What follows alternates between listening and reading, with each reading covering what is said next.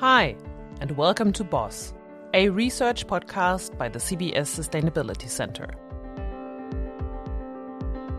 The name BOSS stands for the business of society, which is kind of a guiding principle for the work that we do.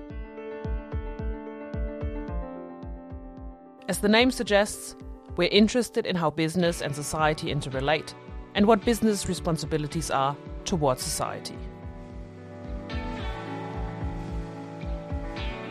In this podcast, we will share, discuss, and reflect on CSR and sustainability-related issues through conversations with researchers and practitioners.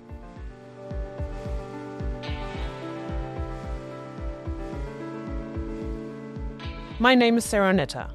I'm Center Manager at Copenhagen Business School and the host of this podcast. Featuring our colleagues, we aim to inspire you to reflect and take part in the discussion on how to transition towards more sustainable practices for organizations and government, and for you and me.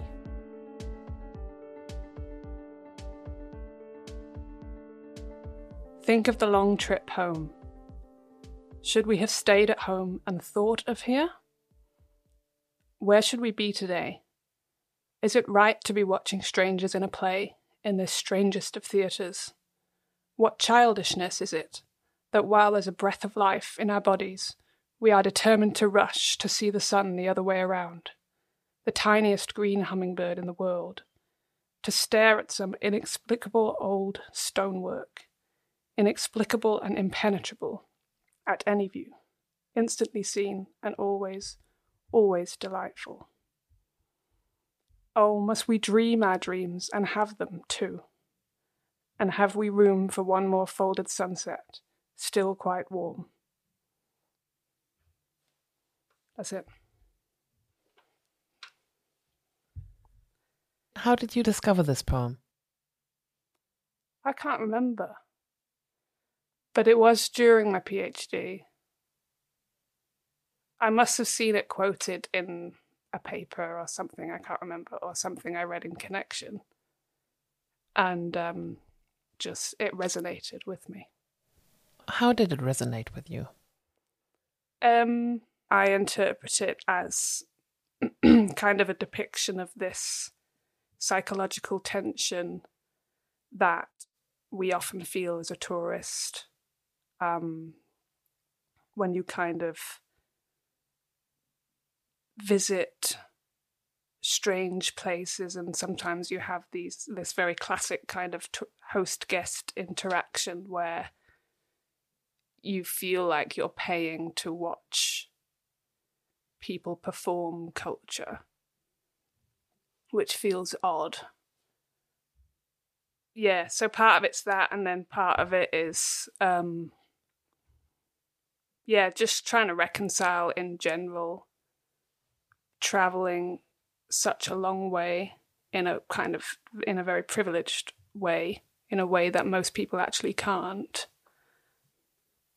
to witness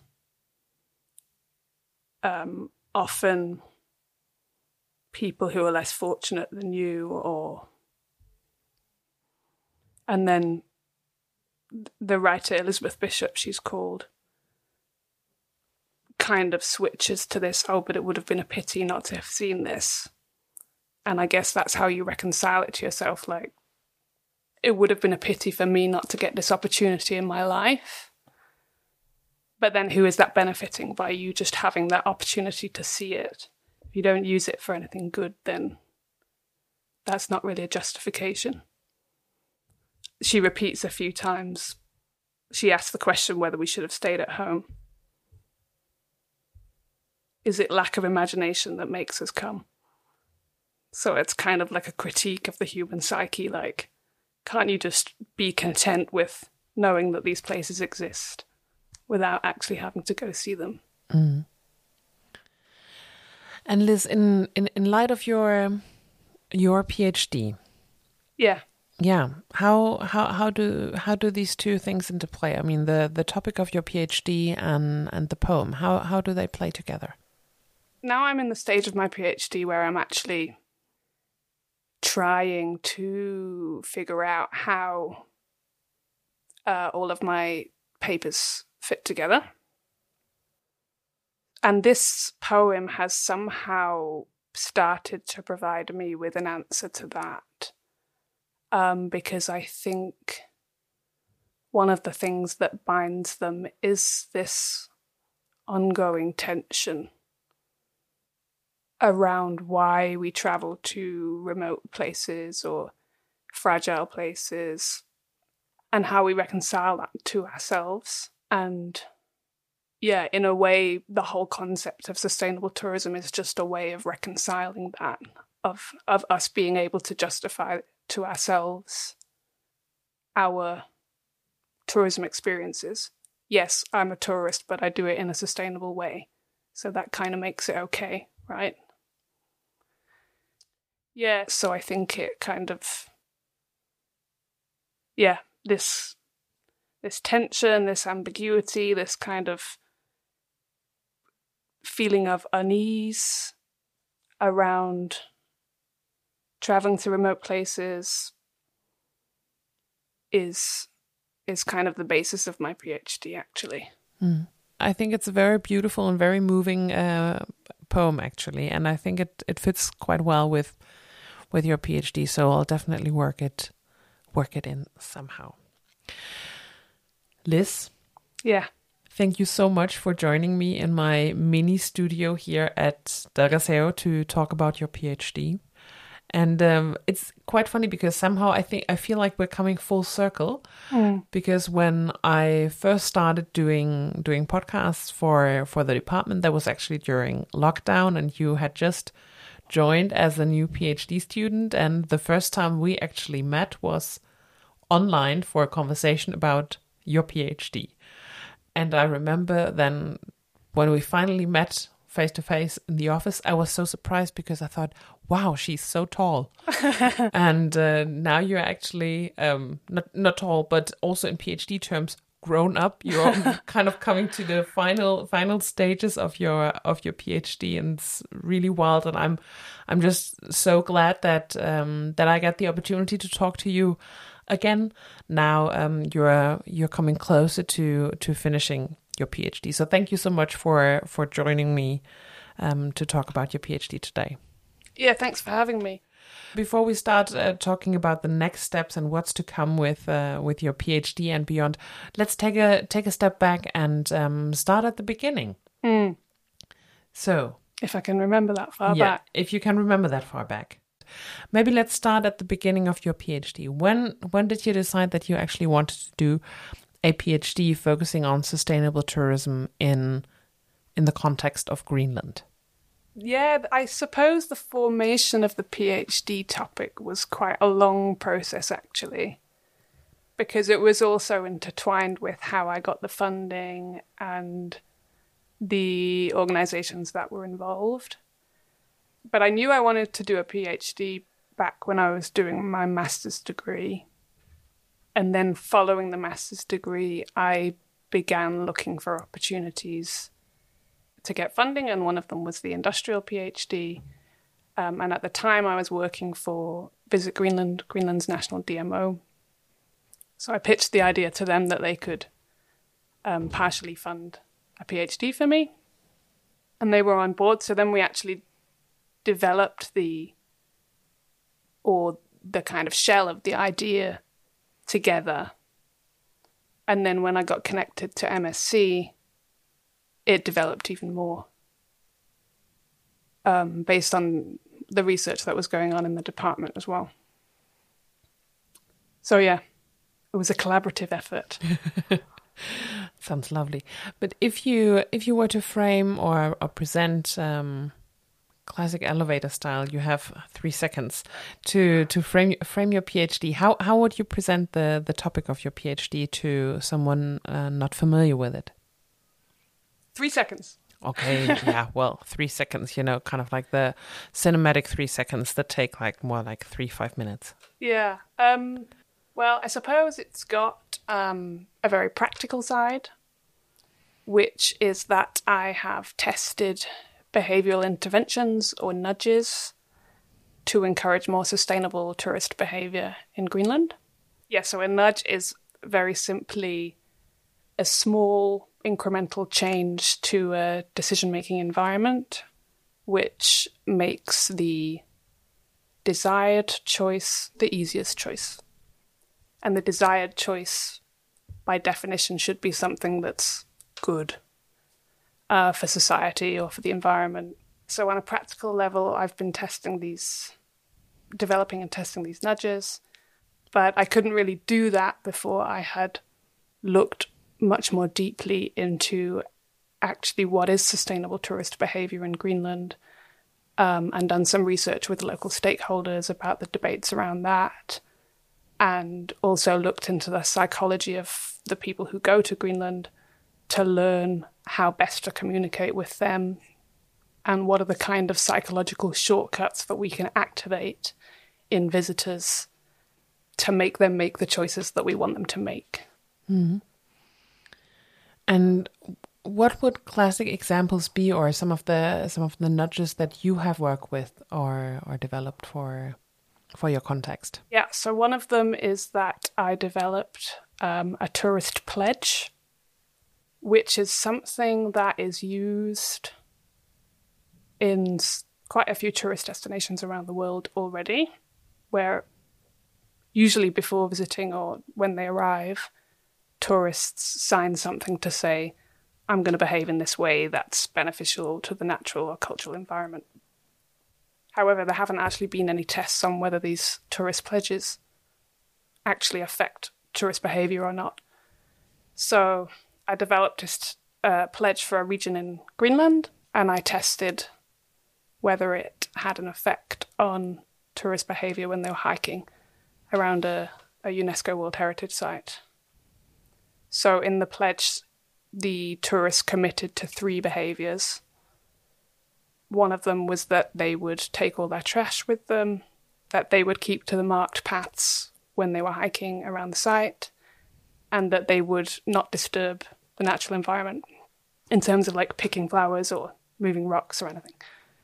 And then the behaviour I measured was how closely they stuck to the hiking trails, and I did that by asking them to wear GPS trackers. So I had a group of tourists who had signed the pledge, and then I had a group who had not been exposed to the pledge at all. Both groups wore trackers, and then I could measure whether the pledge actually had an effect on how closely they stayed to the trails. And? It worked.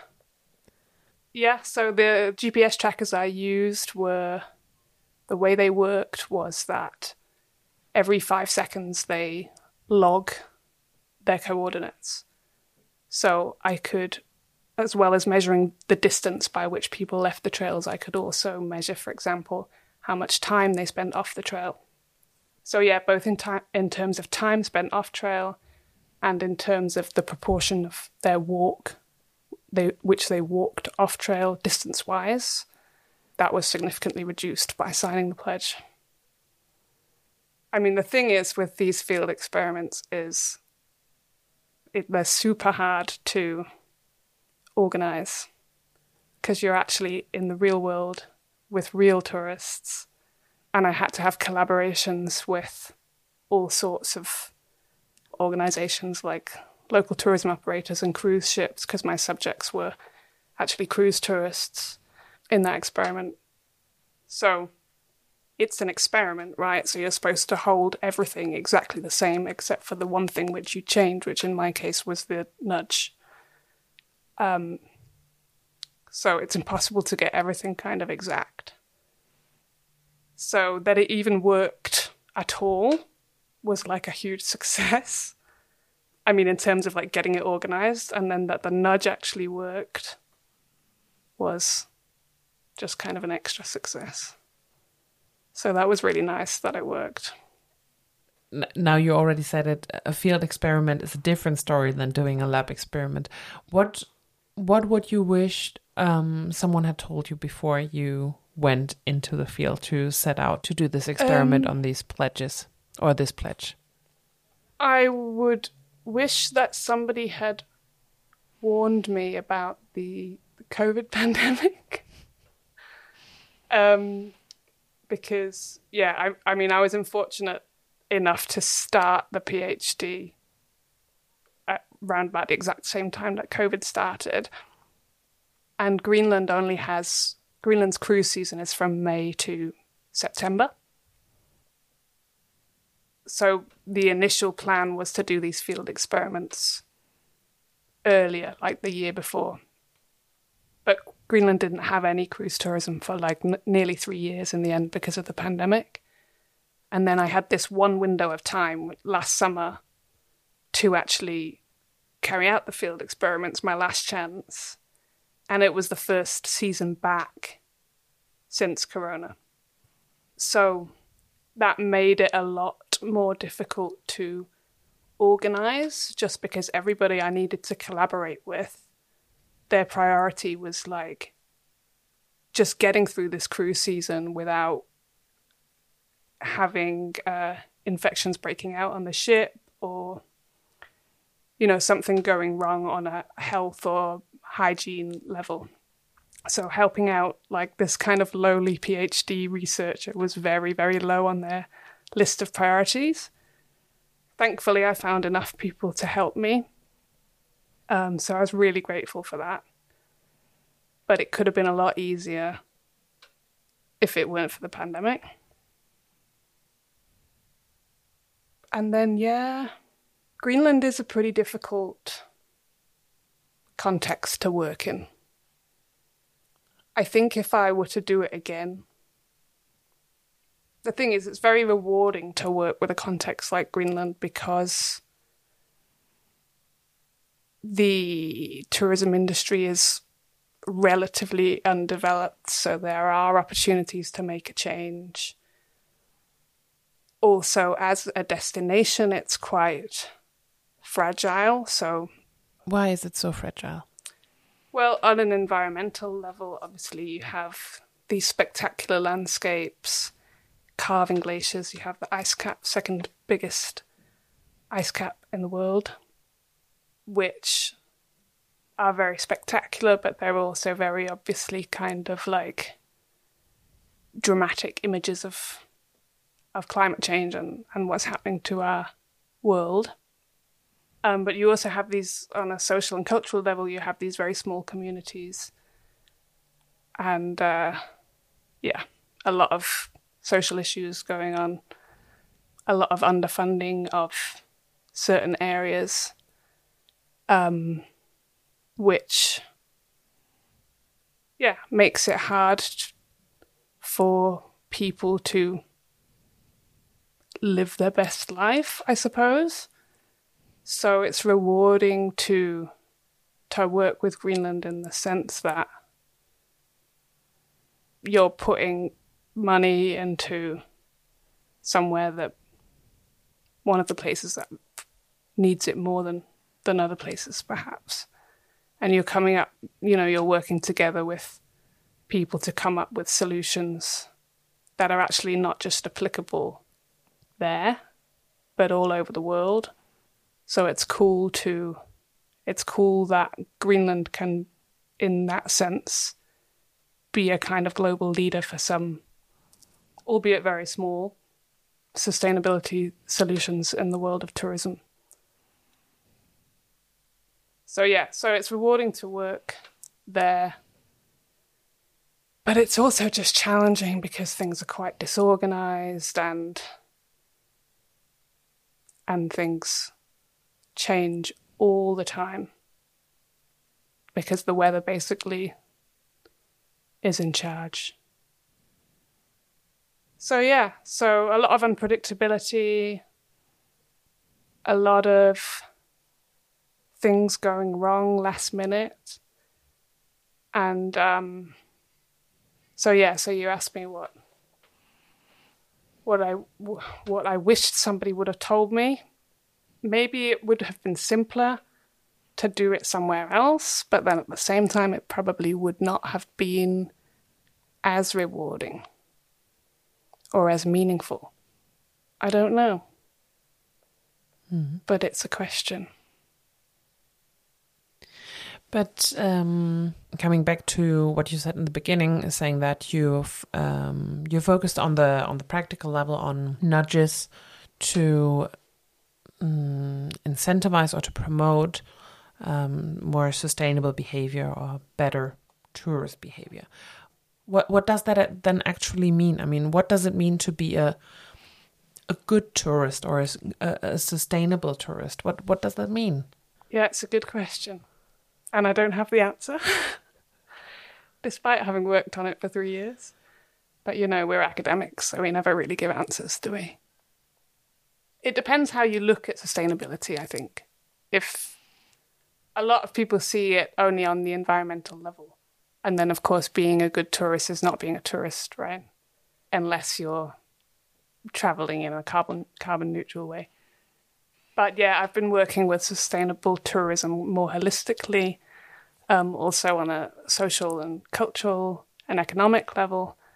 So then there are ways for tourists to contribute by, for example, spending money in local communities, spending money on locally produced products, engaging in activities which help to promote traditional cultural practices. Yeah, and engaging in activities which benefit local societies and communities. But I mean, again, it's really hard to know what those activities are sometimes, right? Because I spoke at the beginning about this.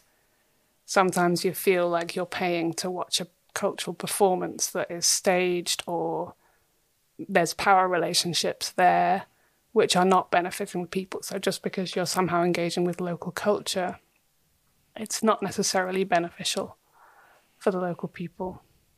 So in that sense, basically just do your research and be open to maybe sustainability being something opposite to what it is at home. One of the examples I always like to use about Greenland is eating vegetarian. So we usually consider eating vegetarian to be sustainable, but in Greenland it's the opposite, because they can't really grow their own vegetables. They have to ship their vegetables from Denmark, but then they have meat, wild meat, easily accessible locally. So on an environmental level, it's much more sustainable to eat meat there rather than vegetables. Just say keep an open mind, do your research, and yeah, that's it. Yeah, but I mean that's very, very good advice. I'll wish you the best of luck with not only finishing your PhD, but also with finding the relevant paths for you for a postdoc. Thank you. Yeah, thank you so much for joining me. Thanks for having me. Thank you for listening to this episode of Boss. Are you interested in learning more about our work? Then check out our website or follow our Boss blog. The music featured in this podcast is by Crowwinder.